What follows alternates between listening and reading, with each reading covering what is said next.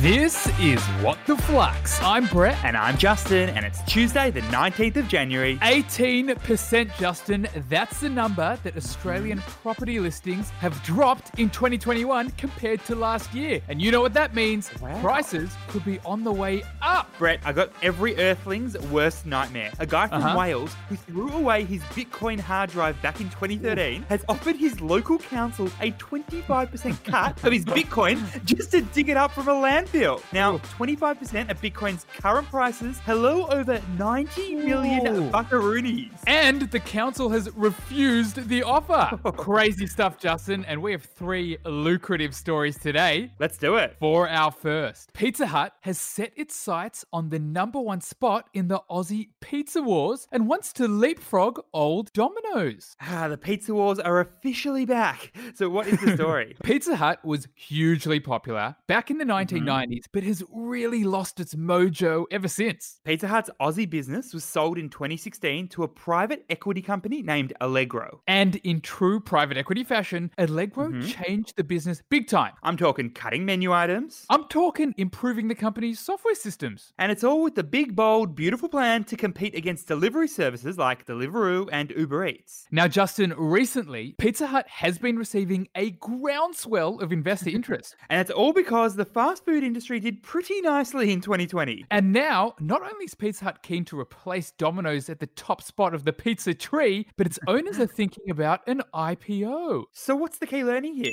Private equity companies invest in companies with a specific time horizon. And that time horizon means? That means that the private equity owner needs to sell the company that they invest in within a few years in order to repay their own investors. Now, for Allegro, Pizza Hut's owner, their investment period is typically between 4 and 6 years. Which means the company may be ready to find a new owner for Pizza Hut within the next year or two. Which may actually be before the time is right. Hence why Allegro is sniffing around for a potential IPO soon. Regardless of if Pizza Hut is actually ready for one.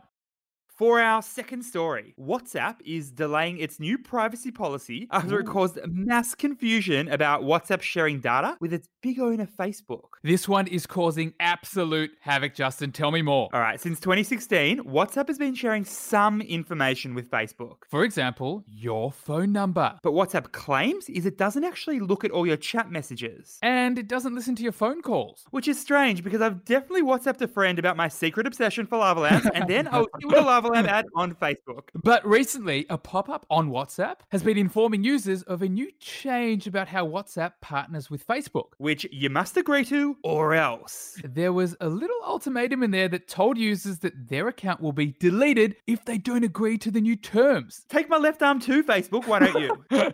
But now, WhatsApp has announced a 3-month delay to the new privacy policy, which was originally meant to go into effect on February 8. So what's the key learning here? Facebook's bad reputation for hoovering up our data has turned a seemingly little issue into a big worldwide issue. Let's be honest, Facebook doesn't have the best track record when it comes to data privacy. And when you add into the mix the fact that WhatsApp has started focusing on generating money from its app in recent years, you start to see why everyone's freaking out. Which has resulted in basically a WhatsApp privacy backlash. Which has been music to the ears of WhatsApp's competitors. For our third and final story, Deliveroo, which is backed by Amazon, is now worth more than $9 billion after a big pre-IPO funding round. This is a big, tasty story, this one. What is happening here? All right, Justin, Deliveroo is a food delivery service with a big presence here in Oz, but is actually based in the UK, despite the "roo" in its name misleading. Throughout its life, Deliveroo has pretty much mostly been making losses.